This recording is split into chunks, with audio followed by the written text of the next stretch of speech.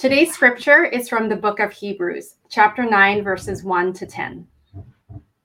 I'll give you a minute to grab your Bibles.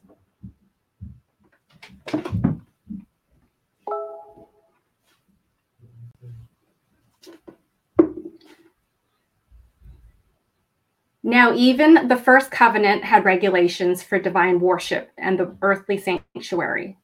For a tabernacle was equipped, the outer sanctuary, in which were the lampstand, the table, and the sacred bread. This is called the holy place. Behind the second veil, there was a tabernacle, which is called the most holy place, having a golden altar of incense and the ark of the covenant covered on all sides with gold, in which was a golden jar holding the manna, Aaron's staff, which budded, and the tablets of the covenant. And above it were the cherubim of glory overshadowing the atoning cover. But about these things we cannot now speak in detail. Now, when these things have been so prepared, the priests are continually entering the outer tabernacle, performing the divine worship. But into the second, only the high priest enters once a year, not without taking blood, which he offers for himself and for the sins of the people committed in ignorance. The Holy Spirit is signifying this, that the way into the holy place has not yet been disclosed, while the outer tabernacle is still standing, which is a symbol for the present time.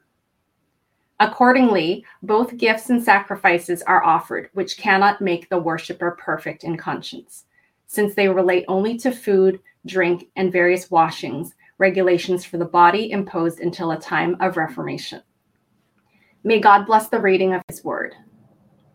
We have Pastor Jeff Wang today preaching on our series, Hebrews Part 2, A Better Redemption. The sermon title for today is A Better Redemption, Part 1. Over to you, Pastor Jeff. Good morning, Crossbridge. As you can see this morning, I'm clearly not in the sanctuary, and I'm not in our church's recording room either. I am recording this from my home. If you look behind me, you can clearly see the different parts of my home. There's the kitchen, there's this dining table where we eat, there's a desk that Yin and I share and take turns to get some work done, whether it be for church or for the hospital. There's a couch. There's even a door that separates the main living space from the most holy place in our home, the bedroom. But the reason why I am starting this sermon with a tour of my home is not because I'm trying to recreate an episode of MTV's Cribs, because honestly, there's not much to see here. You've kind of already seen it all.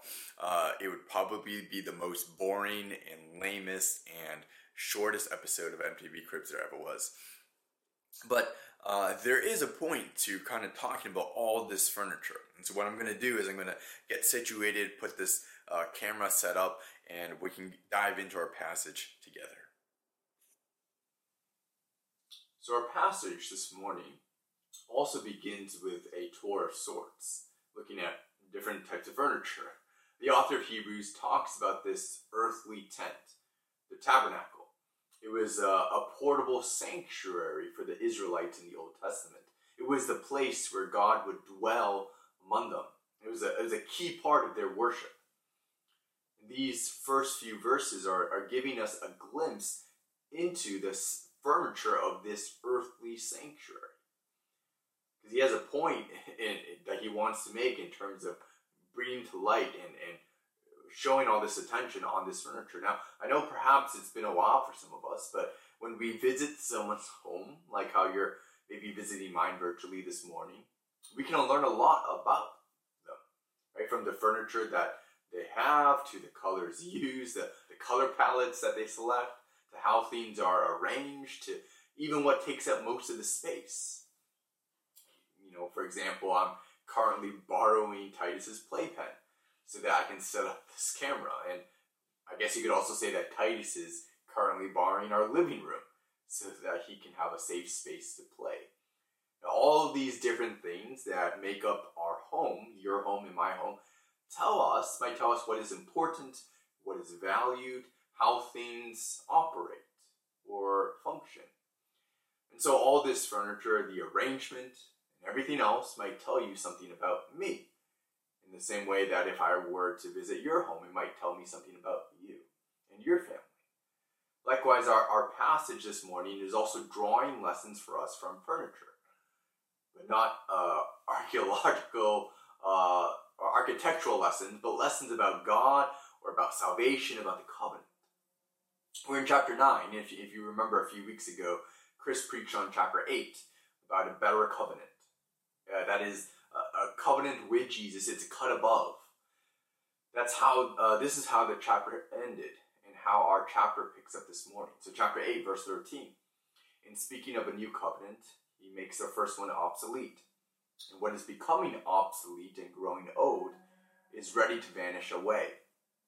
Now, this morning I want us to focus in on that latter half of this verse. That is to say that with Jesus, this first covenant is obsolete. It is disappearing, in the words of the author. And the author of Hebrews is taking space in chapter 9 to address how this is the case. In what way was the first covenant, the old covenant, obsolete? How was it insufficient? Now, he does this primarily in two ways, which he conveniently lays out for us in verse 1. Now, even the first covenant had regulations for worship and an earthly place of holiness.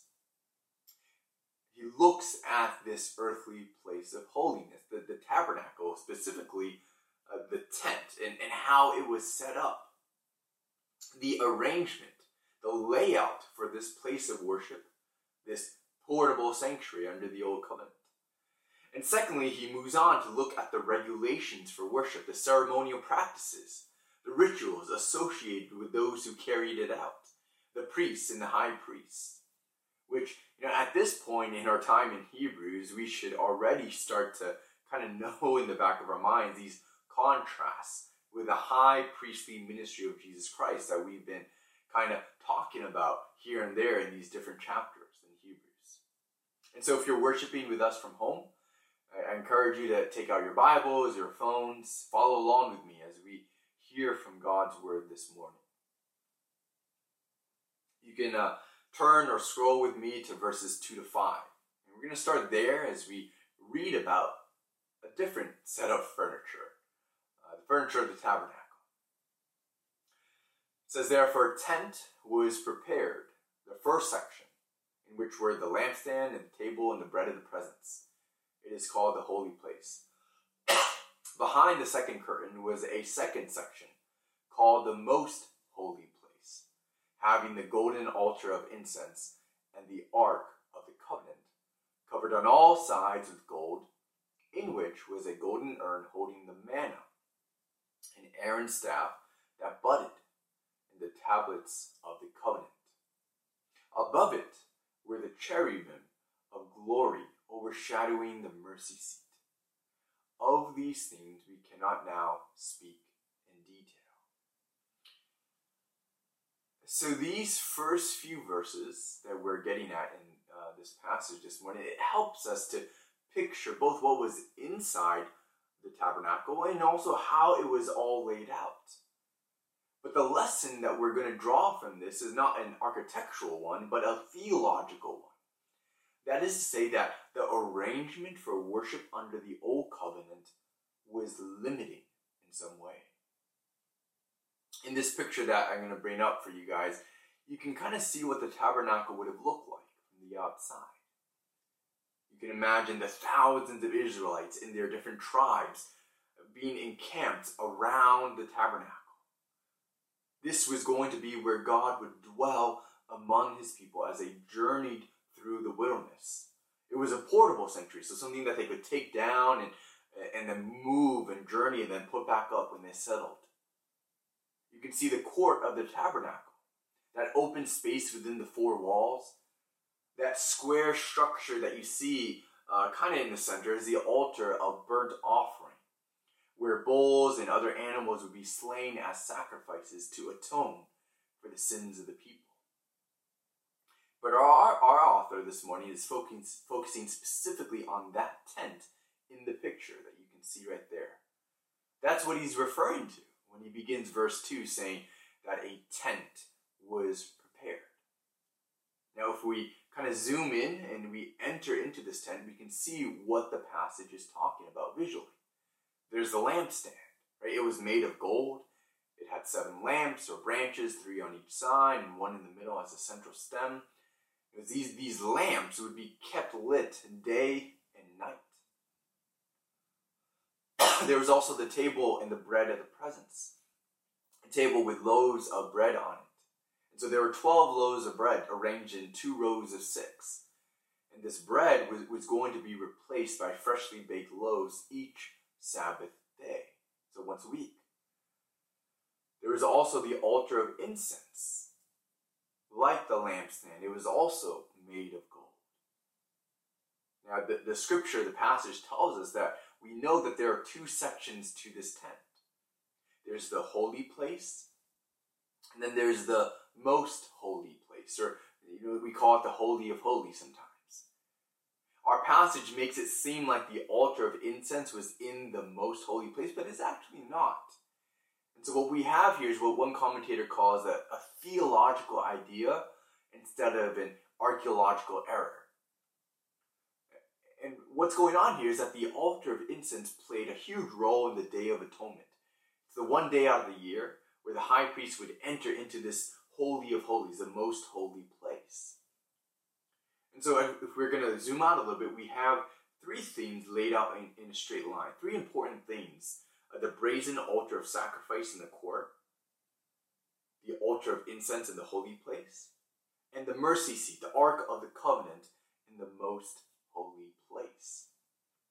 3 things in 3 different areas or divisions of the tabernacle.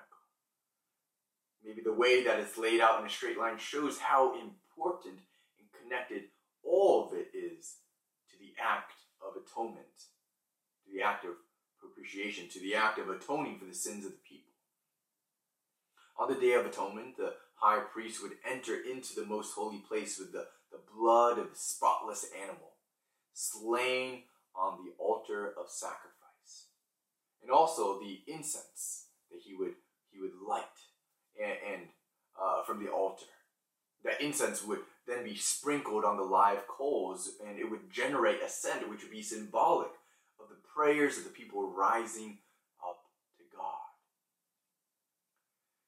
So looking at the things in the holy place, these 3 things, the lampstand, the table of showbread, the altar of incense, all these things are located here in the holy place and all played a role in the practices of the Levitical priests.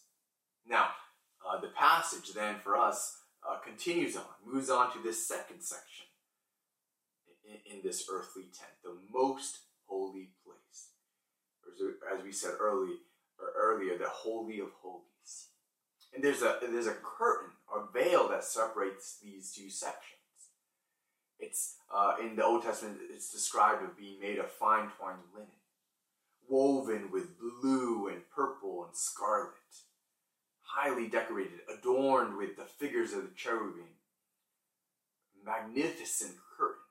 Now, as magnificent a piece that it wasn't merely just decorative. We have to take a step back and realize, what's the whole purpose? Why is it there? It's to set up a barrier. It is there to separate, to keep people out, away from God. Because what lay behind the curtain was the Ark of the Covenant. This box or chest was more than just a box or chest. On top of it was a slab of pure gold that was to be the mercy seat, the throne of grace, the glory of God's holy presence. And so we've been zooming in kind of to each section of the tent, but if we're going to zoom out again, what do we see? We see, what is the picture that is painted for us? We see this presence of God in the Holy of Holies, which is then separated by a curtain from the holy place, which is then separated by another curtain from the court of the tabernacle. And then the tabernacle itself has 4 walls in which the Israelites dwell on the other side. So, needless to say, the arrangement for worship, the structure and layout of this portable sanctuary, of this place of worship under the Old Covenant, was limiting. Limiting in the sense of access to God. There are curtains and sections, barriers upon barriers to get to God, both physically and spiritually.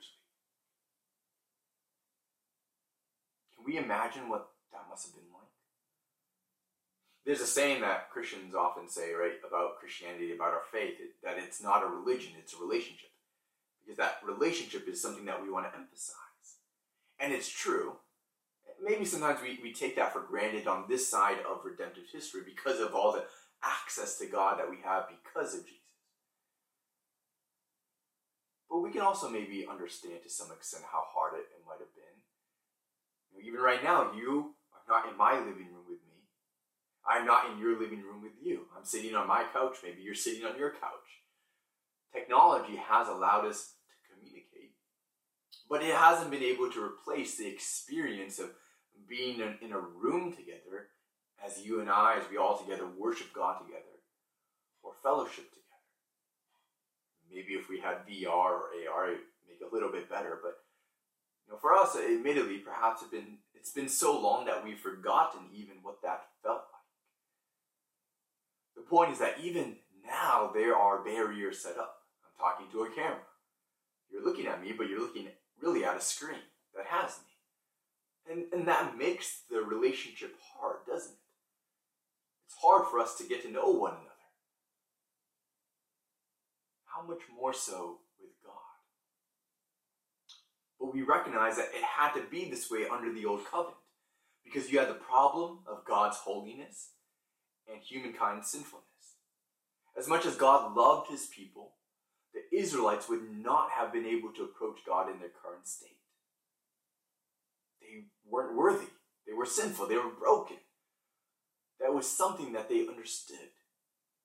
And so in Exodus, God had just given Israel his law, which included the Ten Commandments that many of us know. This is how they are to live as God's holy people. And right after it, it says in Exodus 20, 18 to 19.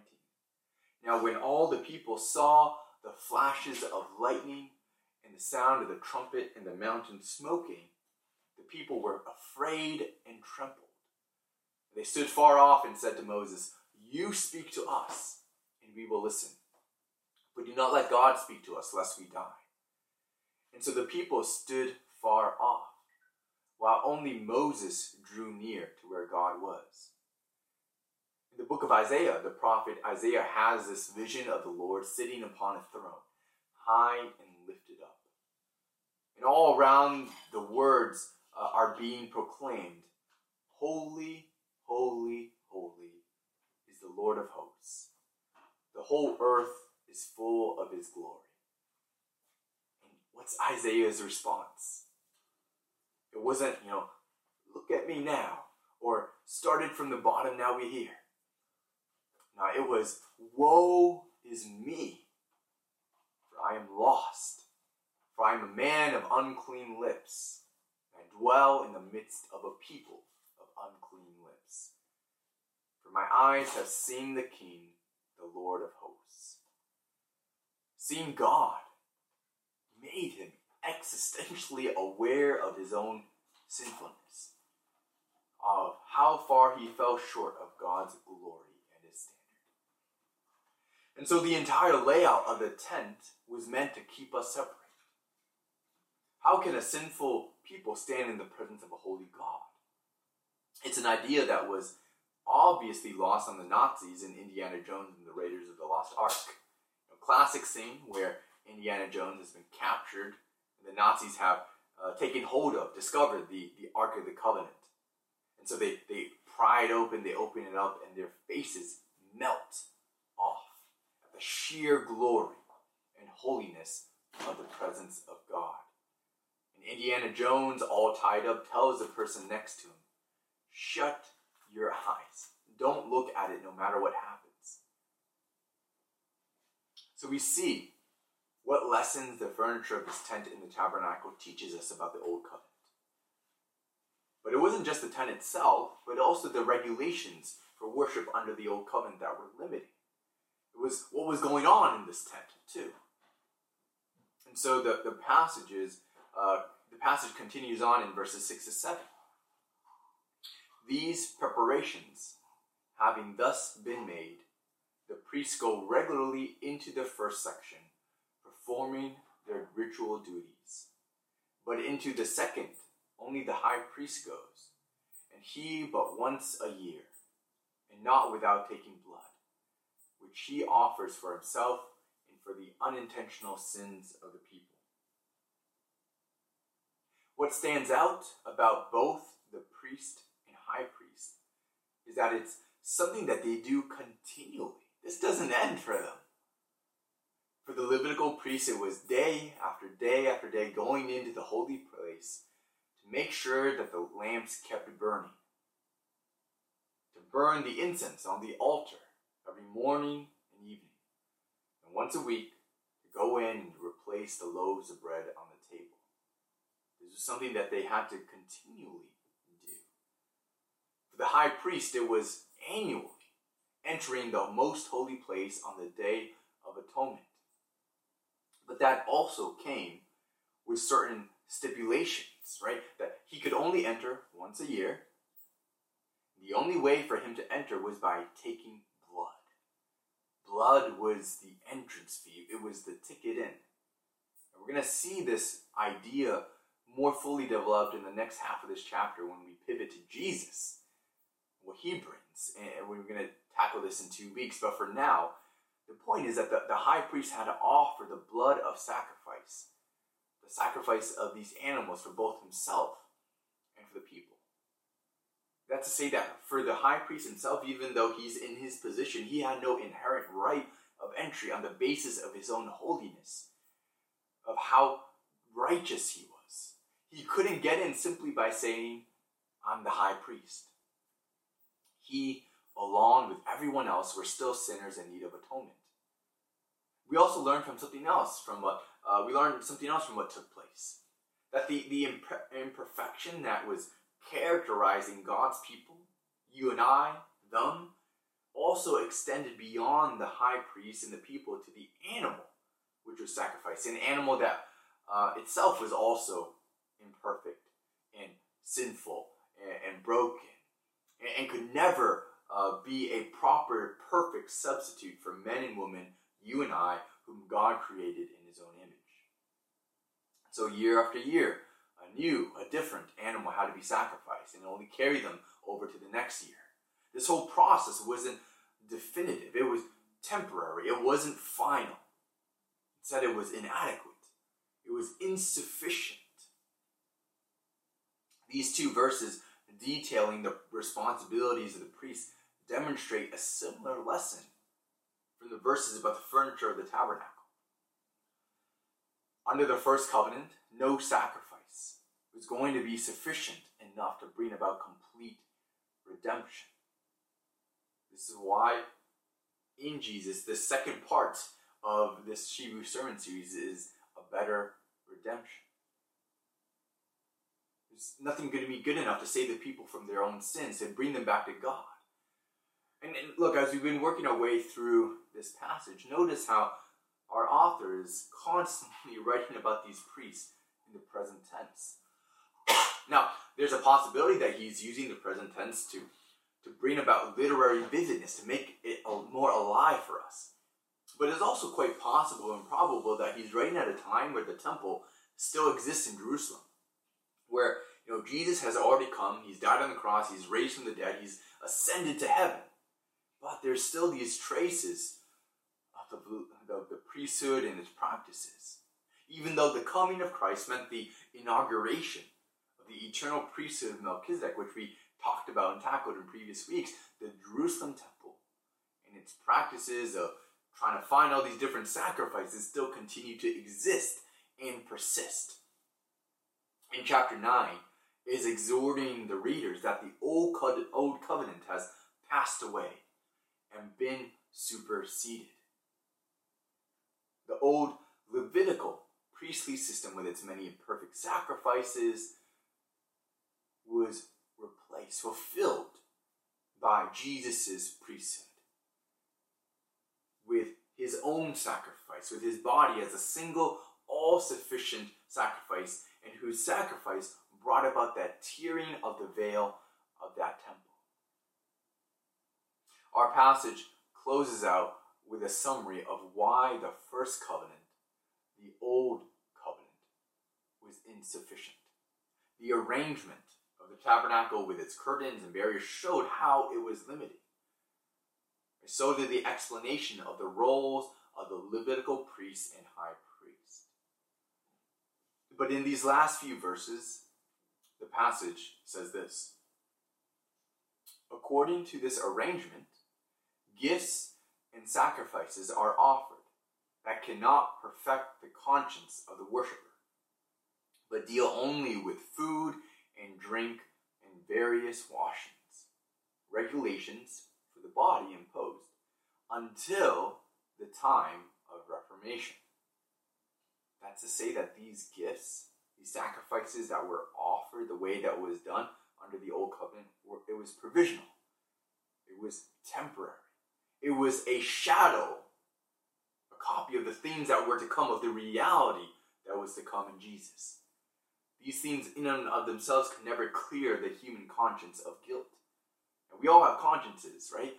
It acts as an internal moral compass.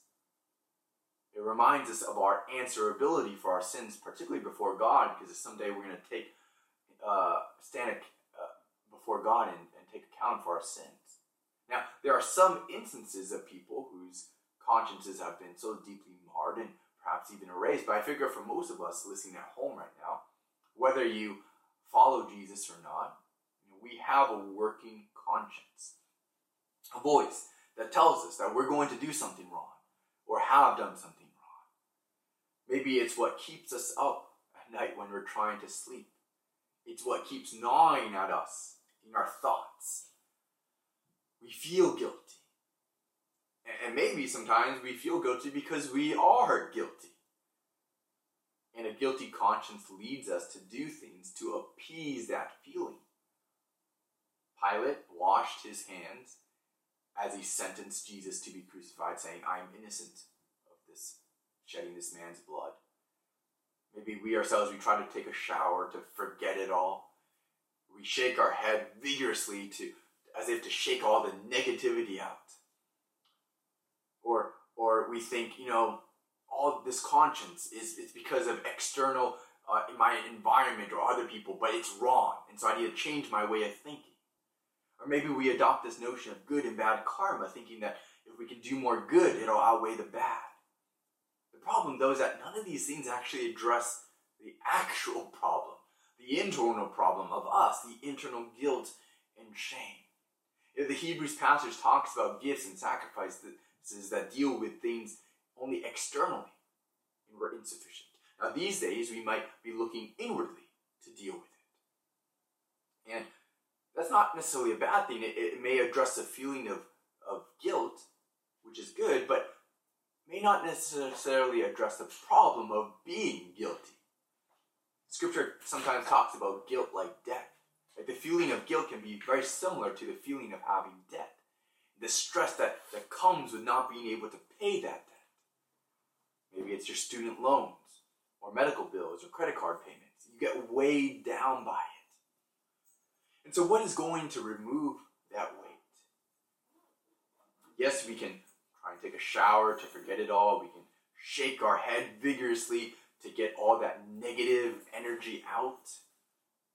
We can look inwardly for a way so that it doesn't consume us, right? Change our mindset. But that's not necessarily bad per se, but look, the moment you log into Sallie Mae, those feelings might come rushing back because you still see the numbers and you're still in debt. So it doesn't change necessarily much. Hebrews is setting the stage for us this morning that there's only one thing that can cleanse our conscience, remove the guilt, both the actual guilt and the feeling. There's only one thing that can bring us to God. It's not the sacrifices that came with the old covenant. It's not the good works that we try to do. It's not the mantras that we try to recite over and over again to make us feel better. But it is only the blood of Christ which wipes out our debt. It is only the blood of Christ that allows us to sing the lyrics of this hymn. When Satan tempts me to despair, and tells me of the guilt within, upward I look and see him there, who made an end to all of all my sin. Let's pray.